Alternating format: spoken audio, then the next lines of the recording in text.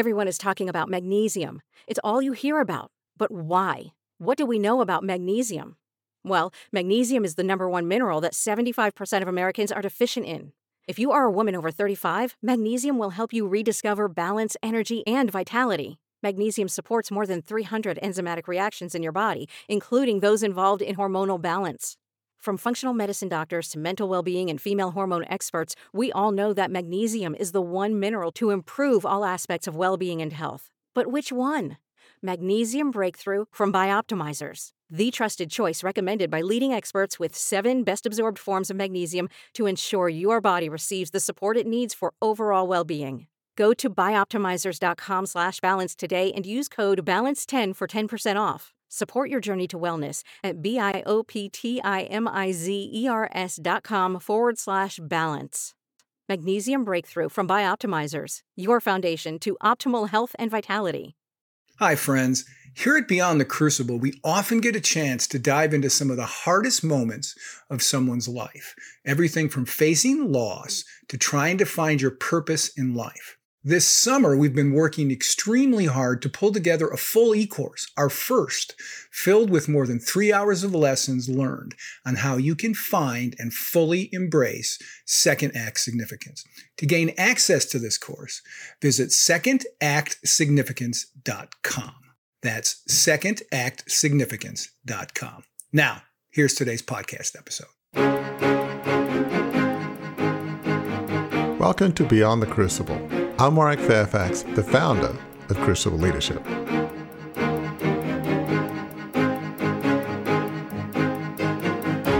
Regardless of your beliefs, if you've ever suffered a terrible loss, it's not the end of the relationship. It's not the end of love. And we can take these terrible losses and use them to ennoble our lives. Dostoevsky said his greatest fear was that his life would not be worthy of his suffering. That is such a powerful idea. You know, we all go through hell, all of us, and there are many forms of hell. There's the hell of losing someone you love. There's the hell of Alzheimer's. There's the hell of failure. There's the hell of public shame. There's the hell of betraying. There's the hell of being betrayed. There's the hell of cancer. There's the hell of a kid in trouble, the hell of addiction. We all go through hell. But the point is not to come out of hell empty-handed. That is the point.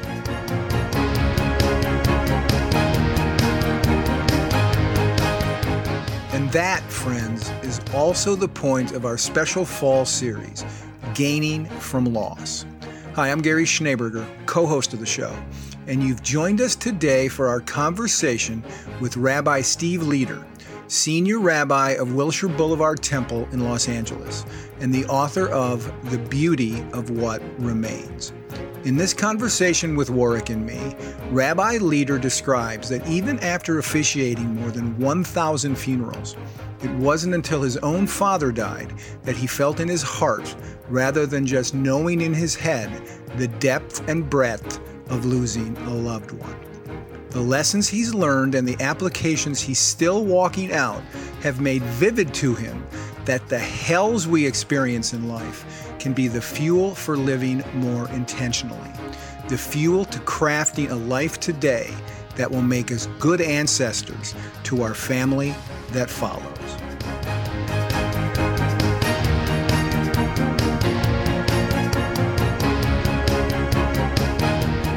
Well, Steve, Rabbi Leder, thank you so much for being here. I love kind of just some of the concepts in your book, and we'll dive into it in a bit, the beauty of what remains, just what we can learn from loss and death. And I know obviously the death of your dad was pivotal in your story. But before we get into that, I'd love just a little bit of the background behind the scenes. I know you grew up in Minneapolis. So talk a bit about what life was like for you and how you decided to become, a rabbi. And so what was your background and your journey?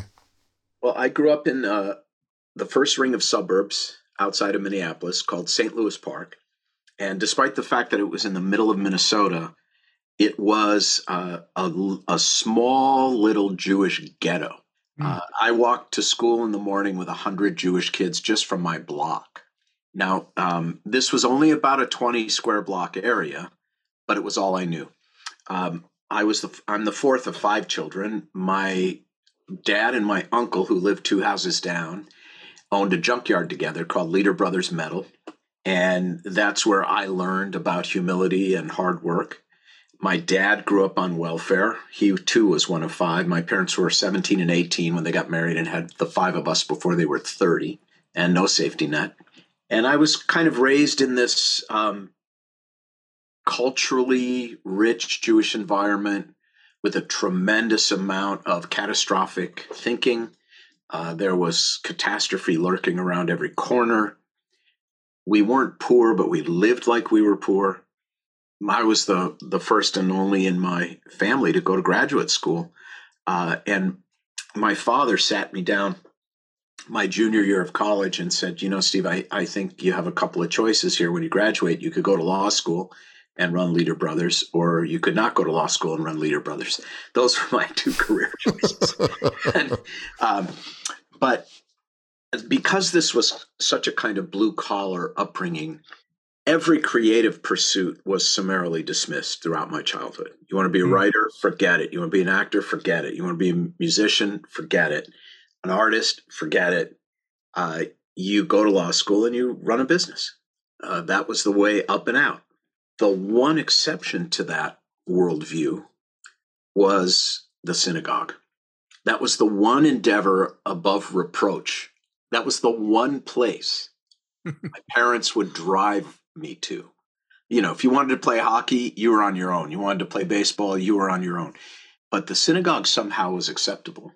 And it was there that I was allowed to express myself and be creative. And it was there that I met erudite, educated people.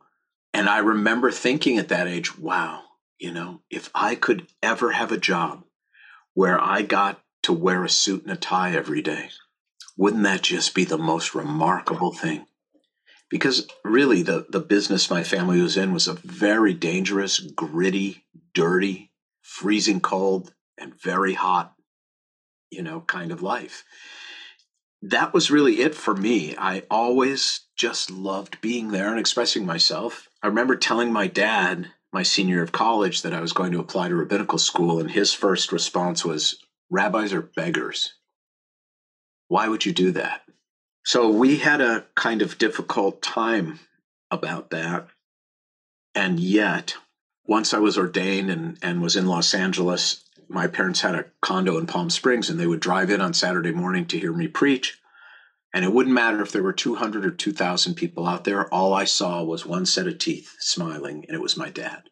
So he came around and ended up being quite proud of what I chose to do. I mean, that's an amazing story, because it sounds like it wasn't like there was all these options here open to you, and you obviously wanted to live a different life than your parents and, your uncle that I guess was in business. And that's not a judgment. It's just, it's your life and you wanted to do something different. So it's interesting. And I love in the book how you talk about, I think you were at a Jewish summer camp, and so, rabbis, are in T-shirts and shorts and they're throwing baseballs, and none of rabbis could be cool. And because the rabbis where I grew up in my home congregation were these very old, stuffy, kind of Germanic, and like yellow teeth and greasy hair, and they were scary. And then I go to this Jewish summer camp, which my parents sent me to, by the way, because I got arrested for shoplifting when I was 14, and I was smoking weed every day in junior high school. And they kind of woke up and decided I might benefit from some parental supervision, because I was the 4th of 5. They were kind of done by the time I showed up. And I remember going to this Jewish summer camp in Oconomowoc, Wisconsin, on Lac La Belle, Gary, where your roots are. All right. Yeah. And I remember seeing rabbis, as you said, or in T-shirts and shorts who could throw a baseball. And I remember it very distinctly. I was 15, and I thought to myself, wait a minute, rabbis can be normal people? How is that possible? And it blew my mind, and I loved everything about the place, and I really never looked back.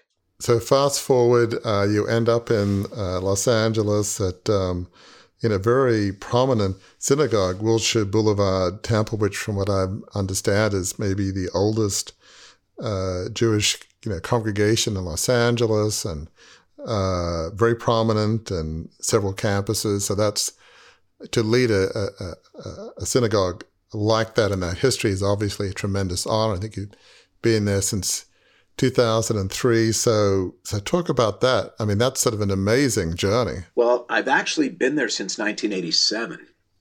Oh, wow. I've been the senior rabbi since 2003, I believe.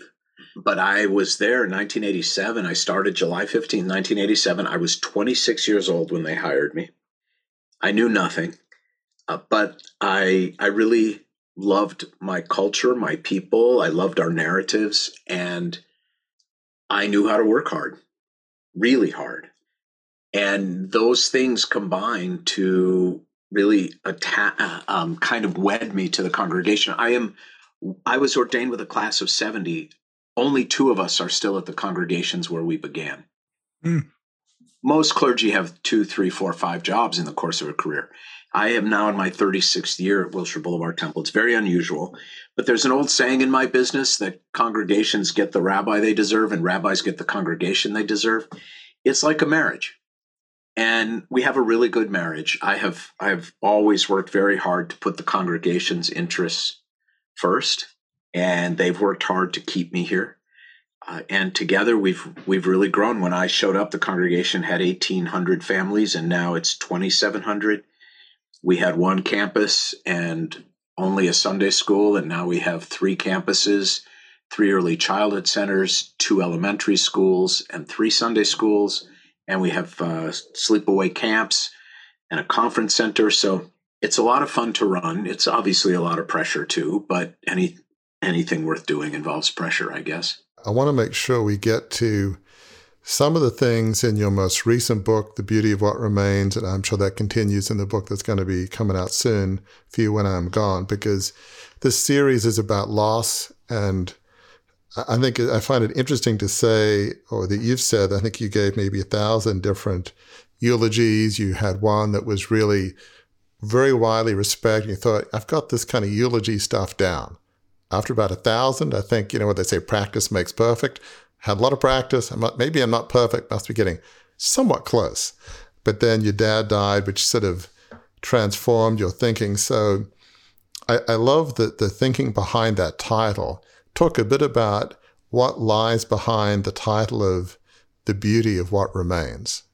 Regardless of your beliefs, if you've ever suffered a terrible loss, it's not the end of the relationship. It's not the end of love. And we can take these terrible losses and use them to ennoble our lives. Dostoevsky said his greatest fear was that his life would not be worthy of his suffering. That is such a powerful idea. We all go through hell, all of us. And there are many forms of hell. There's the hell of losing someone you love. There's the hell of Alzheimer's. There's the hell of failure. There's the hell of public shame. There's the hell of betraying. There's the hell of being betrayed. There's the hell of cancer. There's the hell of a kid in trouble, the hell of addiction. We all go through hell. But the point is not to come out of hell empty-handed. That is the point. Can you come out of hell with something that ennobles your life and gives you, and can you find some purpose within it? And I think that idea from Dostoevsky is, can we be worthy of the suffering we've endured? That's the mission. And that can actually make our lives more beautiful. My father's death has changed my life. I miss him. It hurts, but I am also leading a much more beautiful life today than I was while he was alive. And it is due in no small part to the fact that he died. Kafka said the meaning of life is that it ends. It really is that simple. And I remember the moment that I realized that. I'll try to tell this story quickly. And so you're right. I was a rabbi for 31 years before my father died. And I had officiated more than 1,000 funerals, for sure. And I thought I kind of understood death pretty well. And then my dad died, and I moved from rabbi to son. A lot of the book is about that evolution. And what the rabbi thought he knew, that the son actually realized was, wrong. So I'm sitting in the small room with my family, my 4 siblings and our spouses and the kids and my mom. And we're waiting for the rabbi to come in at the synagogue into that small room in the hallway and lead us into the chapel to see my father's body in the casket. And then the casket's closed and then the funeral would begin. People would be allowed in. And the young rabbi walks into the room. And I remember saying to myself, I know exactly how the rabbi feels right now. But I have no idea how I feel. I am in a new universe. And then the rabbi walked us in. And keep in mind, I had stood next to 1,000 families while they looked at their loved one's dead body, right? And to be honest with you, it didn't really affect me very much. I could have eaten a sandwich standing there. I was there to help them, but it was vicarious. And I had that professional shard of ice that one has to have in these situations. So he walks us into the chapel, and I approached my dad's casket and body, and I looked down, and I remember I put my hand on his chest because I didn't want to feel his skin because I knew it would be cold. So I put my hand on his chest. Now, to understand the power of this, you have to know something about my dad and about me. Throughout our lives, we looked almost identical. Like if you saw a picture of my father at 10 years old and a picture of me at 10 years old, you could not tell the difference. And I looked down and my first thought was, that's how I'm going to look when I'm dead. And my son is bending over my casket. I am going to die. 55 years old and all those funerals, and it never really occurred to me in the core of my being, I am going to die. And that realization changed my life for the better. And that's also why I called the book The Beauty of What Remains. It applies to the memory of my father, but it also applies to the precious time I have left, which now is more beautiful to me than it ever could have been otherwise. We've called this series Gaining from Loss. What you have just described, Rabbi, was a gain from your loss. And it hasn't been a one-time gain that you kind of put in your pocket. It's a gain that you put in your heart, and it informs your living moving forward, right? I mean, it's not an overstatement to say, as I think you may have said earlier on, it's changed your life. It changed my life. And this concept, by the way, a gain through loss, I'll tell you where my mind is going, and it may be of interest to you guys and your listeners, which is the concept of sacrifice. So we tend to think of sacrifice in our culture as a net loss, as a negative. She made so many sacrifices. He made the ultimate sacrifice, right?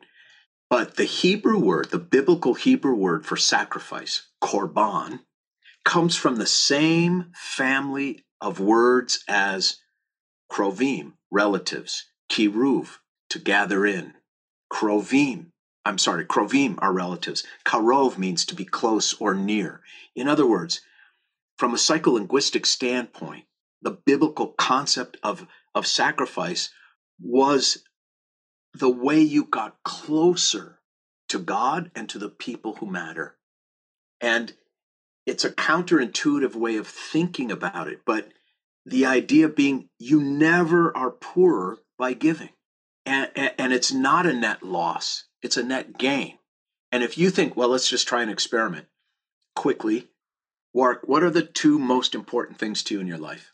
Well, I'd say my faith and my family, my wife and my 3 kids. Your faith and your family. What are the 2 things you have sacrificed the most for in your life? Well, probably both of those groups. Exactly. So we really do feel the closest to and the richest from the things we sacrifice the most for. It is a gain through loss. Wow. I mean, that is so profound. I mean, there's so much in this book to really dive into. I mean, a lot of it's counterintuitive, at least for those of us who are living and, not a few heartbeats away from death, which hopefully most of the listeners are there. I mean, just even in some of those early chapters when you talk about most people are afraid of dying. And what you say is that people who actually are dying in those last stages, they're not afraid of dying. If they have any fear, it's more they want to make sure that their loved ones are okay. That's right. I think even your dad, I think, it's like, Steve, just tell me you're going to be okay. So that's some profound learning that we can have from those who are having their last breaths. Yes. Death is as natural as any other part of our lives. And the closest thing and by the way, let's be clear, I'm talking about people who are literally actively dying a day or two away from death. I've been at hundreds of those bedsides. I always ask, Gary, are you afraid? And the answer 100% of the time is no, not for themselves. And the closest thing that I can compare it to for the living is imagine yourself with the worst jet lag you've ever had in your life. Right? You are just a freaking zombie. What do you want to do? All you want to do is get to that hotel, get into bed, darken the room, pull the covers up over your head, and go to sleep. You're not anxious about going to sleep. You're not depressed about going to sleep. You're not sad about going to sleep. It's the most natural thing in the world. That's the closest analogy I can give you to what it means to be a day or two from death. Now you might say, well, what about the people who die suddenly, Steve? Aren't they afraid? No, because they don't know it's coming. You get hit by a bus, you don't know it's coming. So really, this fear of death it's really catastrophic thinking. It is not how it goes down. It seems like, as you thought about your dad's death and what happened, and just more generally, you have one chapter you talk about Psalm 23, which is, you rightly say, in Christian and Jewish, funerals, it's, prominent in almost all. And this idea that, we don't stay in darkness forever, that we, move forward despite very real losses. And I love how you say somewhere you move, rushing past the pain isn't fair to our hearts. So talk about how that, there is darkness with death, but yet it's not the end. Obviously, if you're a person of faith, it's not the end for them, but it's also not the end for us who are living. Right. That's right. The verse you're referring to is, yea, though I walk through the valley of the shadow of death, I shall fear no evil, for thou art with me. The poet is telling us it is a long, dark valley, but we walk through it. We can put one. And sometimes in life, just being able to put one foot in front of the other is a profound act of faith. And grief is one of those times. By the way, also, if you think deeply about this metaphor of grief being a valley of shadows, if you think deeply about a shadow, no matter how long, no matter how dark, it's actually proof of light. You cannot have a shadow unless a light is still shining. It's obstructed. In the psalm, it's the sunlight obstructed by mountains because you're in a valley. In grief, it's obstructed by loss. I often say to people, grief is love obstructed. It's there, it's shining, but it is obstructed. A shadow is proof of light. Pain and grief are proof of love. And also, I think now this is where I think the poet misses the point. And where, by the way, I'm 62 years old, my entire generation missed the point, and every generation to follow, because we were all raised under the thinking of Elisabeth Kubler-Ross, who divided death and dying and mourning and grief and loss into stages, 5 stages. And that implies that grief is a linear process. And what I learned in the aftermath of my father's death is that grief is an entirely non-linear process. Kubler-Ross, you would think, okay, first I'm going to feel A, then B, then C, then D, then E, and then I'm done. Like grief is some kind of rash that clears up. Right. In the book, I say that anyone who thinks the shortest distance between 2 points is a straight line knows nothing about grief, because grief is non-linear. Therefore, you cannot do it wrong. You cannot do it out of order. And the only expert in your grief is you. And I feel that grief, for me at least, and I think for many, is much more like waves. I think waves are a better metaphor because They come very close together, and they're very large and very aggressive at first. But they do spread out. They do become less frequent. They become less aggressive. The undertow is not quite as powerful. And it is equally true that you can have days, weeks, months, years even of calm, beautiful seas. Your back is turned one day and some rogue wave of grief just rises up and takes you down. And that's the truth of it. Now, that grief taught me something that made my life better, to extend this wave metaphor. Before my father died, I was the kind of guy who, when confronted with a wave of anything, a wave of anxiety, a wave of hard work, a wave of illness, didn't matter. I would plant my feet in the ground, stick my chest out, and say, come on, I'm stronger than any wave. I am going to hold my ground. But we all know what happens to someone whose default setting is such when a new kind of wave hits them, a typhoon, a tsunami that they have never, ever experienced before. You end up being thrashed, turned upside down, smashed against the rocks, scared, grasping, flailing, gasping for air. That's what happens when you try to stand up to a certain type of wave. So what I learned is there's a better way, which is when you see these and feel these enormous waves coming, you lie down and you float with it until you can stand up again. And I also discovered that while you're floating, if you reach your hand out, very often there's someone standing near you who will take your hand and help lift you from that suffering. Mm. Mm. And that changes your entire life.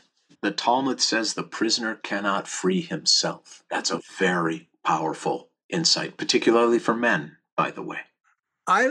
This last several minutes of conversation, what pops in my head is something I read in an interview that you did talking about the pandemic, where you talked about coming out of the pandemic, the emotion that you felt. Someone asked you, how did you feel going through that emotion? And yeah, there was a lot of grief for a lot of people. And we've been focusing a little bit on death, but you started out by talking about all kinds of things that can cause loss and grief.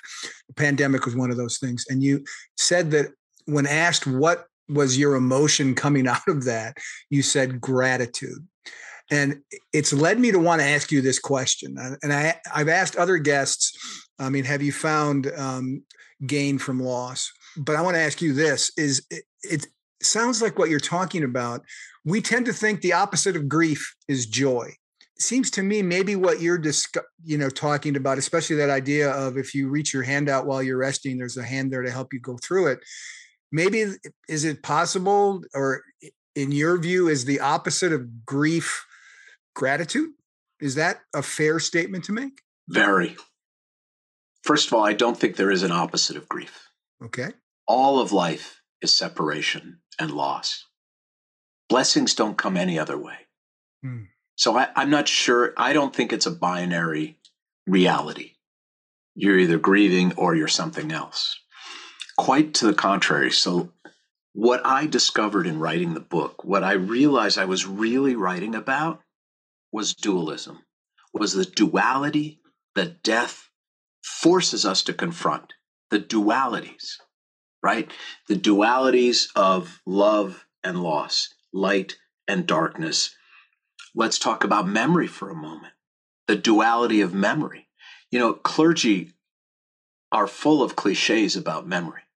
May his memory be a blessing. You'll always have her in your memory. Da, da, da. Yeah, that's all true. But yeah, it's true that memory is beautiful. But it is equally true that it really, really hurts. It's both. It's like, in the book I say, it's like being caressed and spat on at the same time.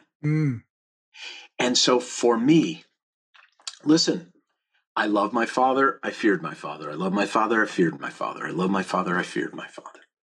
My father was a great father, my father was a terrible father. There's dissonance.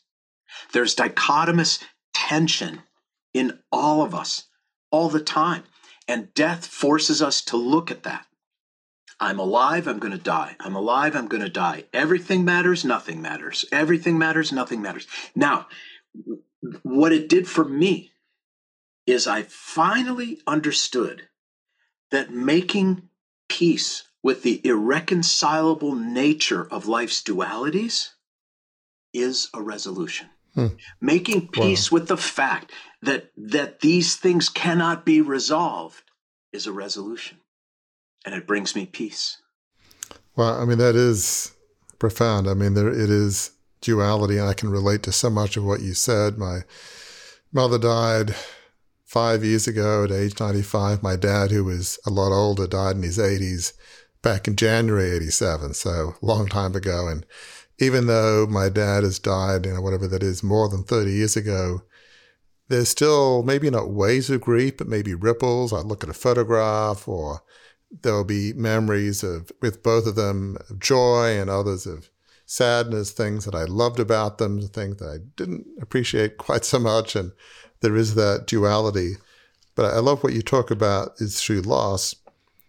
There is gain in the sense you talk about death as a great teacher if it impels us to serve the living. I mean, we appreciate the best about them. You write elsewhere, you appreciate the things that you didn't like about them. You make a choice not to be like that. I think we can be the captain of our own ship in terms of our character and life. We can choose to live differently. You, in your book, said the way you parent is different than the way your father parented. You try to, as we all try to do it a little bit better. That's Hopefully right. Your kids will endeavor, nothing against you, try to do it a little bit better than you.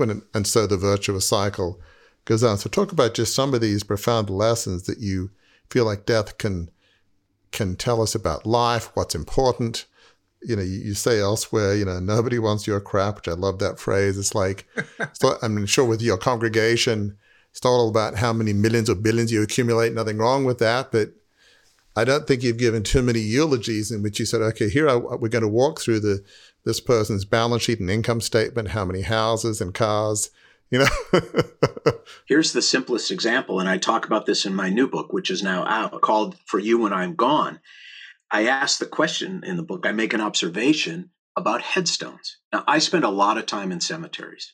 And despite the fact that every one of us is unique, we lead unique lives, if you walk through a cemetery, you will see an extraordinary universality to inscriptions on headstones. Why? Because when you have to distill a person's life down to 15 characters per line and 4 lines total, that's like half a tweet, you are engaged in a very, very enlightening act of essentialism. What do you see on headstones? You don't see anybody's resume, their net worth, where they went to college, where their grandchildren went to college, their children's GPA, their gene size, their zip code, none of it. None of it. What do they all say? Loving husband, father, grandfather, brother, friend. Loving wife, mother, grandmother, sister, friend. That's it. It all comes down to the tiny handful of relationships we have that matter. It all comes down to this simple, profound fact that it is not what we have, but who we have that defines our life. Now, the question is, are we living that way? And this is why death is such a powerful teacher. In fact, I think death is the only teacher. And I wish there was another way to be awakened. I've always wanted to write a book called How to Have Your Second Child First. But you can't, right? It's a great title, but you can't write the book. You have to experience these things in order to learn from them. You cannot do it theoretically. I was at 1,000 funerals before my father's. I thought I knew a lot. I knew nothing. Nothing. This is why I'm so interested, as both of you are, in pain and in death, because they are the things that shake us up. Marshall McLuhan said, I don't know who discovered water, but it wasn't the fish. Right? Now, when does a fish discover water? when it's yanked out of the water and wriggling on a hook. That's when a fish figures out it was in water. That disruption, it takes something disruptive to enlighten us. I wish there was another way, but I certainly haven't found it. It's so true. I mean, in the, probably 100 plus guests we've had on the podcast, I can't tell you how many people have said how loss was a great gift. And we had an Australian woman who dove into a suburban pool in Sydney. She was 13, became diagnosed as a quadriplegic. She was athletic. A couple decades later, she's a consultant, speaker, and she said, what I went through was a gift. That, to me, I'm not saying that's right, but there's a sense of loss can teach us. Even in my own case, losing a 150-year-old family media business on my watch, I've learned so much from that. There's even gift in there. It's I'm sure a crazy concept. In its own way, it probably liberated you, right? Indeed. Yeah. Well said. Yeah. Well said. Yeah. Because I'm sure as hell happy I'm not running Leader Brothers Metal. I would be rich and bored. So, look, I think we have to be careful here. I am not trying to idealize pain and loss. I'm not. I am not for a moment saying that woman's life was worth becoming a paraplegic or a quadriplegic. What I think we are all saying is, but neither is it worthless.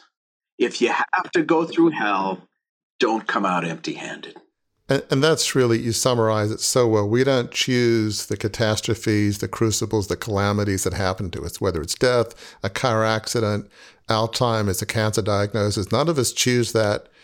None of us want to go through that. But if you have to, at least have some good come out of it, learn something from it. And if nothing else, it deepens our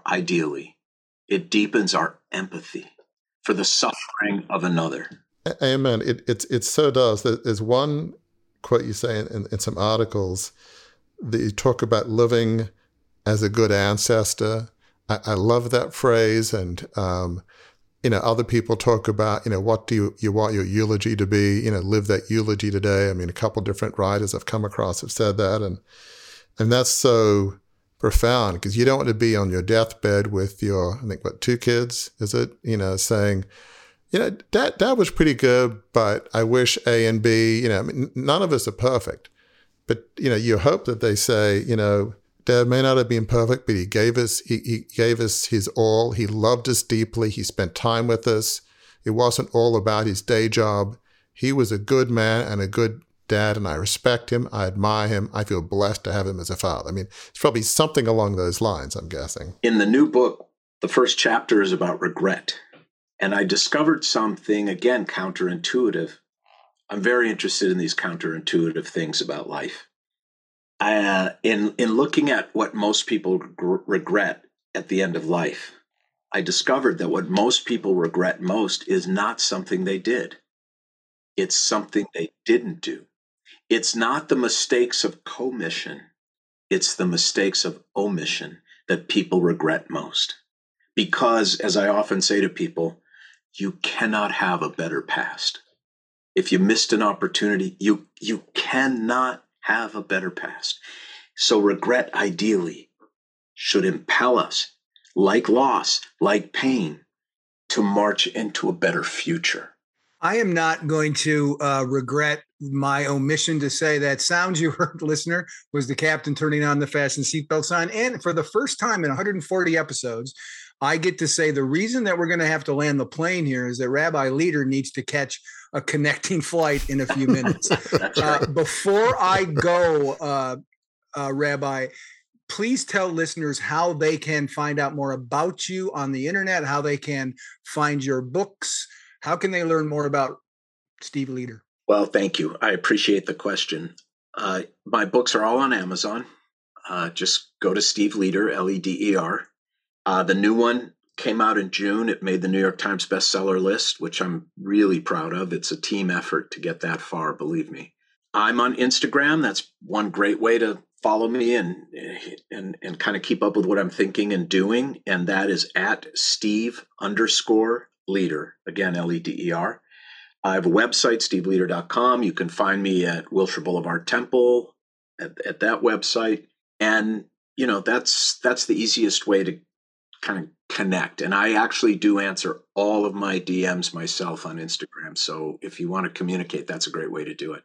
Awesome. Warwick, we've got a couple minutes left before we have to bid farewell to the rabbi. What's your final question? Well, you have so many profound quotes in the book that we've just been discussing, but there's one kind of at the end, and it says, "The older I become and the more distance from my father's life and death, the more I realize how incumbent it is upon us all to make the legacy we inherit more beautiful and more authentically our own, not only by living as our loved ones lived in their finest moments, but also by choosing what not to carry forth from their worst." So as you think about your father's death and loss, how would you summarize just some of the most profound lessons that you learned from that experience that you want your congregation and especially your kids to learn from the death of their grandfather? Let's start with the negative and end with the positive. I did not and will not continue to raise my children to fear me. I grew up with a dad who said, I don't want to have to hit because if I do, I break bones.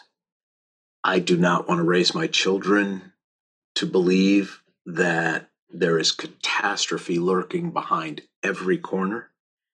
And I do not want to have the kind of marriage my parents had, which was horrible.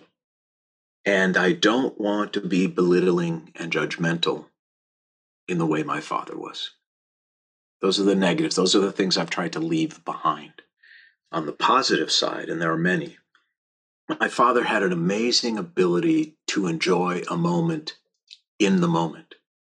He would often, when he was eating something delicious and usually cheap and plenty of it, he would just look at me and say, "Are we living?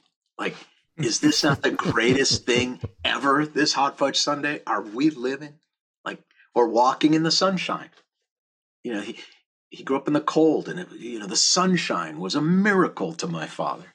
So those things, the appreciating the extraordinary nature of the most ordinary things. A slice of a ripe avocado made my father so happy. So I try to remember those things. And also, he was really funny. He really loved to laugh. And he was wicked smart. And he worked so hard for so long. And those are things that I hope I can enhance and bring more deeply into the world. And it was shown to us sometimes in very odd and difficult ways, but he was fundamentally committed to all 5 of his children being good people. And I hope that I have done the same, not only with my children, but with my entire congregation. And that to me will be honoring the best of my father. What you have just heard, listeners, is what gaining from loss sounds like, with Rabbi Steve Leader, who has a plane to catch. So until we are together the next time, thank you for being with us.